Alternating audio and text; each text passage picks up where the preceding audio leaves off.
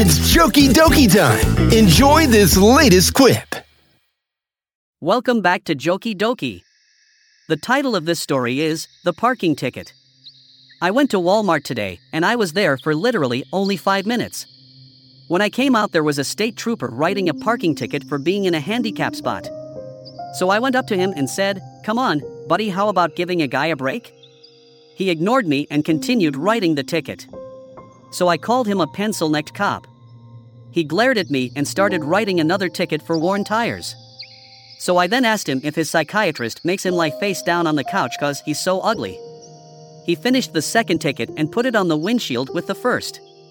Then he started writing a third ticket. This went on until he had placed 5 tickets on the windshield.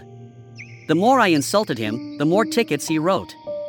Heck, I didn't care. My car was parked around the corner. Hope you like this one. Feel free to share using the social media share button. Later.